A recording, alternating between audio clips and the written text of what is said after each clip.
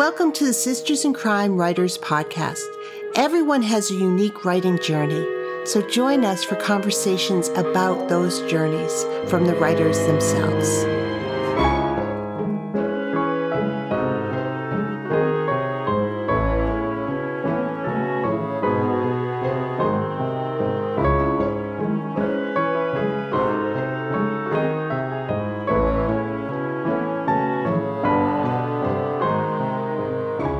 Hi, this is Julie Henriques, Executive Director of Sisters in Crime, and I am thrilled to welcome Tracy P. Clark to the podcast. Tracy, a native Chicagoan, is the author of the award-winning Cass Raines Chicago Mystery Series, featuring ex-cop turned PI Cassandra Raines, a multi-nominated Anthony, Lefty, and Seamus Award finalist. She's also the 2020 winner of the G.P. Putnam's Sons Sue Grafton Memorial Award.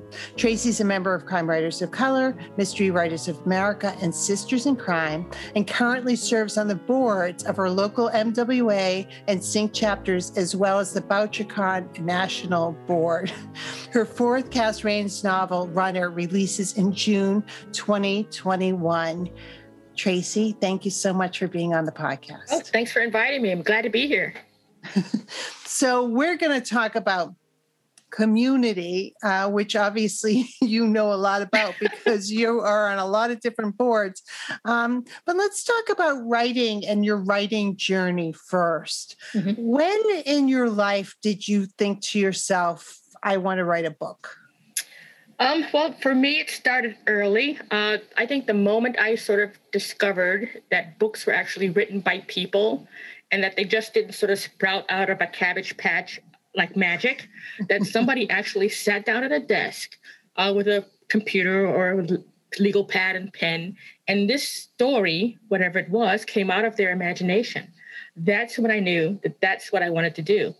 It took several years before I could sort of voice that desire to write.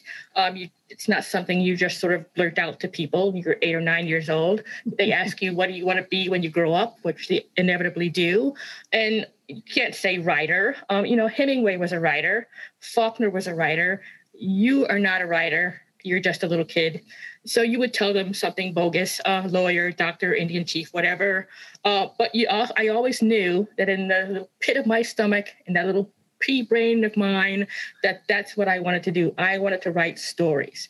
So I sort of practiced, as a little kid does, with a little notepad and a number 2 pencil. And I would write little stories and little scenes and sort of illustrate them myself with little cartoon characters. And then, of course, I would ace every essay that was in school assignments. A+, A+, A+. No problem with the written word. And then also an avid reader, so I'm still reading. And so there it was, that sort of idea that I could do this. This was a job. And all I had to do was sort of train myself or teach myself how to do it. And that took, of course, several decades before that burst of an idea to actually putting something on paper that didn't smell up the room and actually sort of had a beginning, a middle, and end, and sort of moved in the right direction. But that took a lot of back and forward, tearing things up, changing things, pulling your hair out. I knew I wanted to do it. I had absolutely no idea how. I didn't know any writers. No writers lived in my neighborhood. I just knew that the books were written by people, and if they could do it, there was a possibility that maybe I could do it too. And I just had to figure out or learn what they knew and see if I could sort of put my own stink on it. So it was quite a long process. I'm still learning. I don't think any writer sort of gets to the point where they know everything. I've gotten to the top of the mountain, and I don't have anything else to learn. I think it's all learning. It's all getting better. It's all finding more efficient ways to tell a story, better ways to do it. So it's a continuous thing. Started early. I'm still on it, and I'm hoping for great things. Well, you've had some great things happen. I mean, your series is getting acclaim and nominations and awards and things like that. But I'm fascinated by this early idea that you wanted to do this and it came out of the blue? I mean, that's the magic of the muse and creativity and everything else. How did you learn how to write a book? What did you take classes or reading is definitely part of it, but how did you learn the mechanics of this? Well, as I sort of went through school, grade school, high school, college, grad school, I took every writing course they had, everything, creative writing, writing for journalism, fiction, nonfiction. Every writing class they had, I took, whether or not it applied to what I wanted to eventually do or not, I took it. But then you sort of get to a point where you've sort of gathered all this information. You sort of know the mechanics of craft. You know that it has to have world building and character development, pacing and setting and all of that, descriptors and everything. But you sort of get to the point where you've taken every class. There's nothing else to take. And you're sort of on a sort of an edge of a precipice. And you either sort of stay there and take another class that you don't need, or you jump and have the faith that you have enough information to sort of at least get started, to at least go on the journey or the path alone from that point on. You prepare yourself as much as you can, sort of stock this information in your head as your sort of memory bank. And that's what you sort of have to sort of live on. You sort of jump and go. And then you have to start actually writing and teaching yourself how to write, getting better at it, failing miserably, trying again. It's all process. It's all learning. It's all education. And there's no easy way to sort of get out of it. You have to make that jump and you have to go forward. And you have to be willing to not be great at it. Right? Yeah, you're not going to be. In fact, you're going to be so not great. It's almost embarrassing. That's how not great you are. But you have to start somewhere. Everything you're going to write in the beginning is going to be absolute mess and chaos, and it's not going to make any sense to anybody but you. It's not going to be publishable. It's just going to be a mess. But that's where you have to start. So your Cass Rains series was your first published. Is that true? Your first published book? Well, I had published one short story before that. I just wanted to sort of practice with the form, the genre. So I figured I got that successful short story under my belt. How difficult could a book possibly be? That's how little I knew. So I wrote this short story. It turned out pretty well. It got published in a little mystery magazine. They paid me $5 for it. I saved the check for like 20 years in a little frame, $5, my first sale. But then I said, well, the hubris, I mean, really, I wrote this short story. They published it. How difficult could a novel possibly be? And then it was another 20 years before I sold anything else. But yeah, you sort of just have to do it. I had those classes under there, creative writing, fine. I knew the elements, great, all right. But then you'd have to actually sort of dig in and sort of work the words around. And that took quite a while. And why crime fiction? Were you always thinking this is the genre I want to write in, or did you have other genres you looked at? Do you see yourself writing outside of this genre? Well, going back to 8 or 9 with that little notebook and pencil, the little stories, somebody always died. For some strange reason, there was usually a group of 3 or 4 kids who sort of wandered onto this haunted house. It was always something like that. They had a puzzle to solve. Somebody ended up missing. Somebody's dead. And then, the story sort of peters off because I had absolutely no idea how to end anything. But every story was like that. Somebody died. That's how I sort of wandered into the crime fiction genre, because that began when I started reading again. I mean, I was reading all the way through, but from Dr. Seuss to Amelia Bedelia to Nancy Drew and the Hardy Boys, a little Chandler, a little Hammett.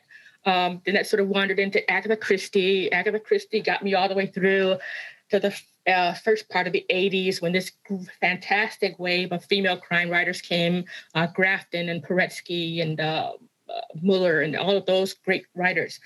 So that's when I really sort of focused in, here it is, series characters, strong female detectives sort of working it out on their own. Nobody's saving them at the last minute. They're in it to win it. And that was my thing. That was my wheelhouse right there. So now I decided that that's my genre. That's what I want to do. Now I just have to figure out how to do it. And again, that took a lot of wasted paper, but it was all worth it in the end, I think. And did your series character just come to you fully formed? Is it what? Because you're writing standalones now, so we want to talk about both the difference between those. But for a series, you've got to come up with a character and a world that can sustain a few stories. So was she born of, fits and starts in other books, or how did she come to you? As I sort of really got concentrated about writing this genre and this type of story, her voice just sort of popped up in my head. And she sort of stuck around. She wouldn't go anywhere.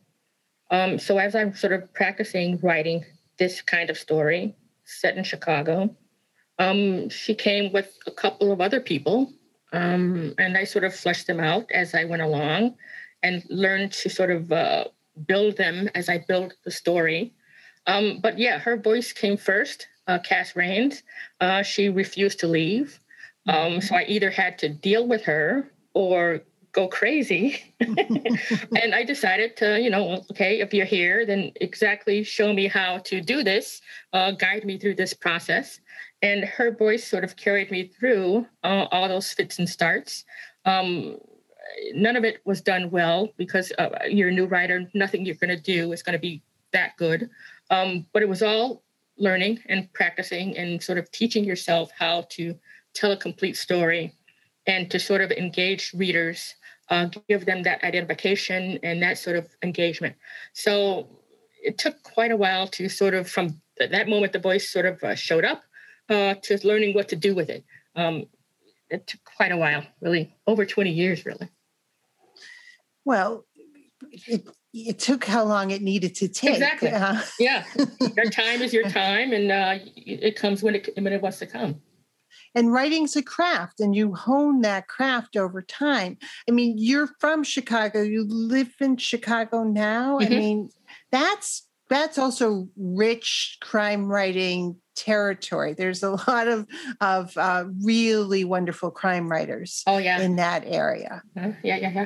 Hugh Holton, Barb D'Amato, Sarah Paretsky, a host of talented writers. And I read them coming up and sort of tried to get a radiated like a contact high off of their work to see what they knew that I didn't.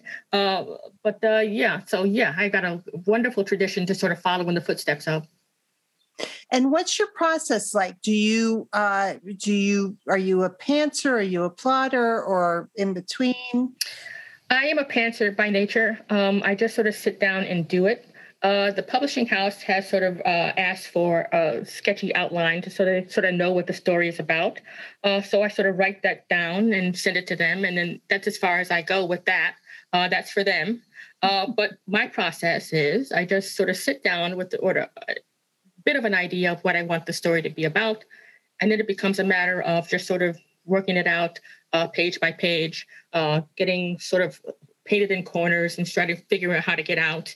I spent a lot of time going backwards as opposed to forwards because I've made some critical mistake that's going to really mess me up further down the line. Better to fix it now, save myself a couple of years on my life expectancy. And so that's how I do it. So I just sort of sit down, the laptop's there, idea for a story. These are the characters I have to tell it. And then I have to figure out how to get from the beginning through the middle and all the way to the end in some kind of a readable form. And how long, when you've got contracts, your time isn't the same. Right. But in a perfect world, how long does it take you to write a book? Well, you would hope for a year. 12 months is a pretty good chunk of time to sort of work through the drafts and to sort of correct mistakes that you've made. and maybe even change your story a little bit if you find out a better way of telling it. So a year is ideal. The book that I'm working on now, they gave me 9 months as opposed to 12. So right away, the panic sets in because now you're like 4 critical months short, and you have to get all of this done in 9 months as opposed to 12.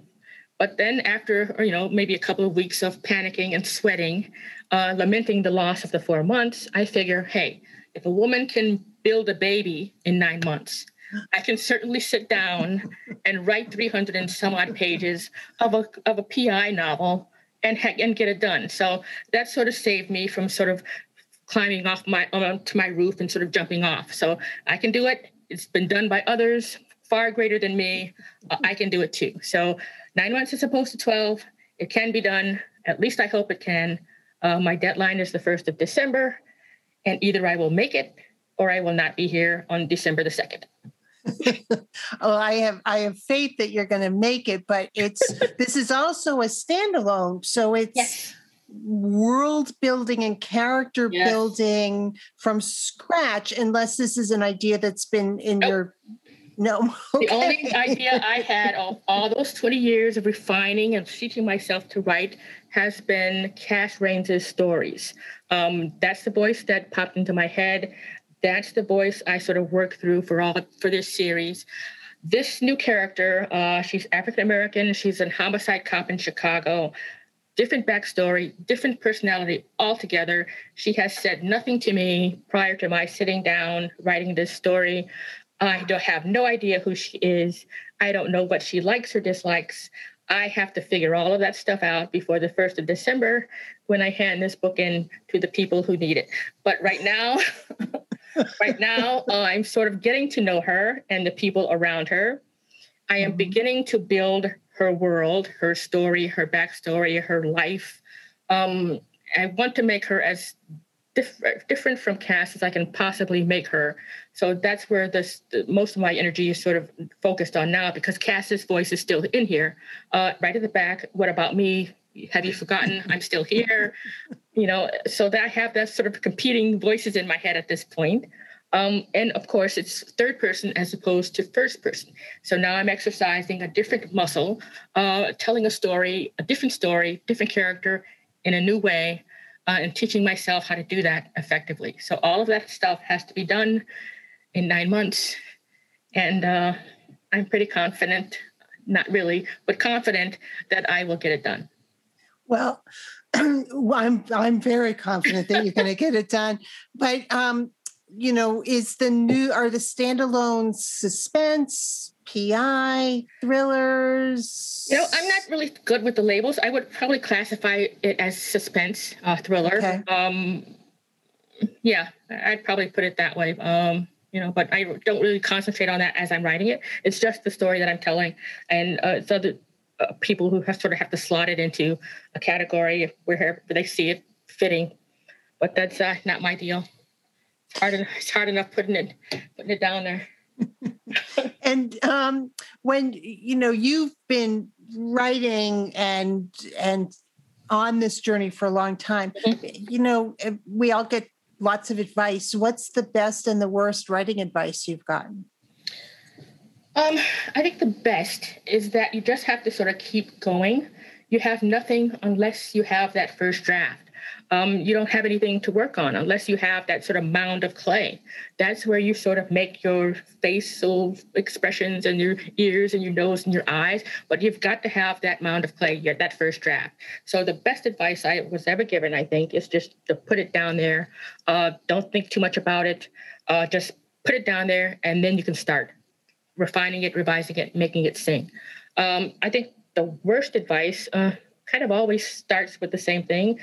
What I would do is, because that sort of puts you in a sort of different frame of mind. That's somebody sort of imposing what they would do onto your work. It's your work. This is your story, your art form, your craft, and it's up to you to sort of determine what it will be. Constructive advice is different. They're looking at what you've written and sort of maybe seeing holes or gaps where you could have done taken a different turn or done something a little different, suggesting those things to you, not suggesting that you do them, but just saying, I've seen this spot. You might want to consider doing this, but it's up to you. Ultimately, it's your story. The other is somebody else trying to sort of orchestrate what you do. And of course, it's craft, it's art, it's yours, and you have the responsibility to sort of take up for it and champion it and protect it.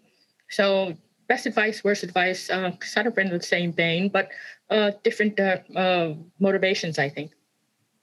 Absolutely. You talked earlier about it taking your writing journey took however long it took to get it to where it was. Tell me about your publishing journey, and those are two different journeys. And what that's been like, or what surprised you about your publishing journey. Well, the publishing journey for me sort of came with the realization that it wasn't just art, but it was a business. It's one thing for me to sit in my writing room and sort of create these stories and these characters. That's one thing. But for somebody to purchase it and then market it and promote it, that's something different. That's commerce. That's business. And it took me quite a while to sort of figure out that they worked in different areas and had different motivations. It took quite a while to get that first book contract. I think I sort of had the same process that most writers have. You query, you put it out there, you get that rejection letter back. It's very impersonal. They don't care one way or the other where you're dejected or sleeping in a closet or, crying your eyes out. The letter is the letter. You have no recourse. You move on to the next thing. And several years of that, sort of stacking these rejection letters up and sort of having to make the decision every single time whether you stop there or continue. And you sort of have to believe that what you have is something that is worthy of pursuing, that if you sort of get it in the right form, it'll find its place. And when it finds its place, then you sort of have to learn another thing. You have to learn how to sort of champion this work, sort of lead it down the path and get it where it needs to go. And you've got all these other people, agents and editors and publicists and all the rest of that, doing what they do. Lord knows what that is, but they've got a different mindset. They're not into the art form, right? They're looking at the business. They're looking at the numbers. They're seeing where they can put this thing, what category to put it in. And you've got to learn all of that really quickly because up until that point, my head was down. I'm concentrating on craft. I'm concentrating on how to teach myself how to do this. And the rest of the stuff is somebody else's, responsibility until it's partially yours. So that was, I think, my biggest enlightening thing, to sort of figure out that I had a place in this whole thing, and I had my job to do just like they had theirs. And it's been quick learning for me. When I first got my first book, I had no idea what an arc was. The publicist sent me an email and said, "Oh, don't worry. We are sending your arcs in the mail. You should have them by the end of the week." And I said, "That's great, wonderful, thumbs up." Then I had to get off and actually ask somebody else what the heck an arc was, because I had absolutely no idea what it was. Felt a little stupid. I didn't want to tell the publicist that, but, so it's quick learning how the business works. So I think that's the biggest challenge with publishing, just sort of knowing that this is a business. They are in it for different reasons than you're in it for. And you all have to sort of work in tandem together to make sure that everything is successful and that you're successful and that they're successful too. So I'm still learning that. I'm on book 4.5 at this point. And of course, I'm still learning how to do it. A lot of writers out there are way better at it than I am. I can sort of envy them as I see them on social media really killing it. I say, "Oh, that's wonderful. I have no idea how to do that, but I'll get there. I will eventually get there. I have no doubt." It might be book 7 or 8, but I will get there. Well, I think it's what a gift to tell people and to talk about the fact that it is a separate part. It is a business and it's a different skill set that you do need to develop as an author. But it has little to do with your writing. Exactly. Yeah, it's a business, so you have to treat it like that. Yeah. You've had, as I mentioned, you've had great success so far and been nominated and are nominated, but you've also been part of the community. In your bio, I talked about the fact that you're a member of Sisters in Crime and MWA and Crime Writers of Color. You serve on boards, local boards, and you're also on the board of VoucherCon, which is a national conference. Every year it's in a different city. This year in August, it will be in New Orleans, and next year it's going to be in Minneapolis. So can you talk about the community and what that's meant to your journey? Well, writers are solitary people, right? So you're sitting in your room by yourself. There's no peanut gallery. You didn't sell tickets to people sort of watching you write this thing. And so it's sort of, you sort of forget that there are other writers out there and that they're all sort of doing the same sort of thing. I became aware of Sisters in Crime and Mystery Writers of America early on, back when I was still trying to sort of teach myself how to do this. I would go to annual conferences. Mystery Writers of America had a conference annually called Dark and Stormy Nights. And I would schlep my hiney up to the north side of Chicago. It started out at Northwestern University, and it would be an all-day thing. Started at 9 and ended at 5, and you would go from session to session, and you would learn things about pacing and character development and all that. And I did that for several years without joining MWA or Sisters in Crime. I didn't think I was worthy at that point. And also, I sort of looked at it as a sort of a reward. I was going to write this book. And when I wrote this book, the first thing I was going to do is I was going to join Sisters in Crime, but I wasn't going to do it until I actually had some skin in the game, a book under my belt, and then I could sort of march into the door and say, ha, here I am. Let's get on with this community thing. And that's kind of what I did. It was sort of my carrot to sort of get me through those dark times when nothing was happening, when the rejection letters were piling up, when I could not figure out how to get from beginning to middle to end. When nothing was working, and I had no idea how to fix it. That went on several years, just sort of looking at it and trying to figure out what was wrong with it, and not knowing what was wrong with it. But when I finally got that contract, I signed it one day, and that's the same day I went to Sisters in Crime's website and I joined. That was my reward. That was the end game for me. And what I found since joining was this wonderful writer community of support and advocacy. And you just sort of commiserate when things weren't going well. Everybody there knew what journey you were on. They knew how difficult writing was. They knew how the publishing business worked. And you just sort of you sort of found a family of people just like you, going through the same things. And it's been absolutely great. I have not found a sour apple anywhere in the bunch. Everybody has been nice and welcoming. And I sort of had an opportunity, invited to sort of join the board of my local chapter here, and I took it. I don't know how, much of an impact I'm having, but I'm there paying it forward to give back to sort of to the next person what was given to me. And I think that's important for all writers in the community, to just sort of not just sort of come and just be who you are, but help the next person up. I sort of see it as we're all sort of on this rope up Mount Everest, and the first person there on the rope sort of puts a hand down to the next person, and that person puts a hand down to the next person, and everybody gets to the top about the same time. You sort of look at the adage, rising tide sort of lifts all boats. Everybody is in the same boat. I mean, one succeeds, everybody succeeds. Everything makes the writing community better. It's no competition. We're friends, we're ally, we're family. And that's how I look at it. And it's great. It's wonderful. Well, that's anybody. But that's a great attitude that makes it much easier too to be on this journey. That we are all here to support each other. Right. And all of these organizations are grateful for your being part of them. Do you wish you'd joined Sisters in Crime earlier on the journey? Probably. Looking back at it, I probably should have done it when I sort of made up the decision to write. I think I probably would have benefited from the programs that they offer and the camaraderie. That would have been great to have.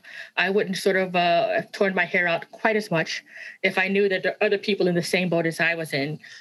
But again, I just sort of held it out there at the end of this long path that was the shining thing. Once I had my book contract, I was going to join Sisters in Crime. I would be worthy to join it. And then there I would be. So great motivator for me looking back on it. Probably should have done it sooner. Probably should have benefited from it sooner. But, everything in its own time, again. Yeah. It works out the way it's going to work out. And Sisters in Crime is grateful that you're certainly a part of it and contribute so much to the community itself. Crime Writers of Color is also a wonderful organization that's 4 years old now. And we've got over, I think, last count, over 300 members.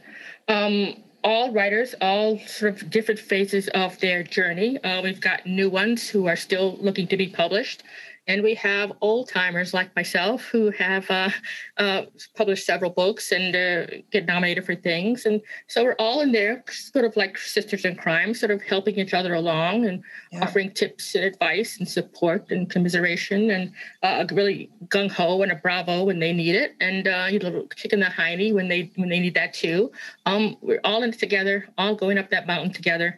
And it's good to have that family in all aspects of this experience. It sure is. It sure is. Well, Tracy, thank you for a great conversation. Oh, I should ask you, what are you reading right now? Well, I'm reading Laurie Rader Day's book that's coming out, Death at Greenway. Perfect, wonderful. And I'm also reading at the same time Cynthia Palaio's Children of Chicago, also excellent. So I'm reading those two right now and writing my second draft and hoping for the best. Well, I'm wishing you a lot of joy on that, but I know it's going to be great, and I can't wait to in 2022 read your standalone. But now, at the end of June, you've got your fourth Cass Rains book coming out. Yeah, looking forward to that. And I've also got a short story in an anthology coming up. It's called Midnight Hour. Crime Writers of Color. That comes out, I think, the early part of November. So that should be good, too. So good things are happening. That's awesome. That's awesome. Well, thank you so much. And good luck on BoucherCon this year. I'll see you in New Orleans. See you there. And links to Tracy are all in the show notes. Thanks, Julie.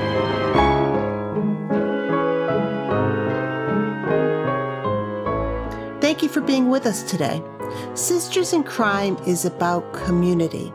We were founded to advocate for women crime writers, and we continue that mission by fighting for equity in the crime writing community. Sisters in Crime is an international, inclusive organization for all who write and love crime fiction, mystery, thrillers, and suspense. Join us at sistersandcrime.org and make sure you subscribe to this podcast.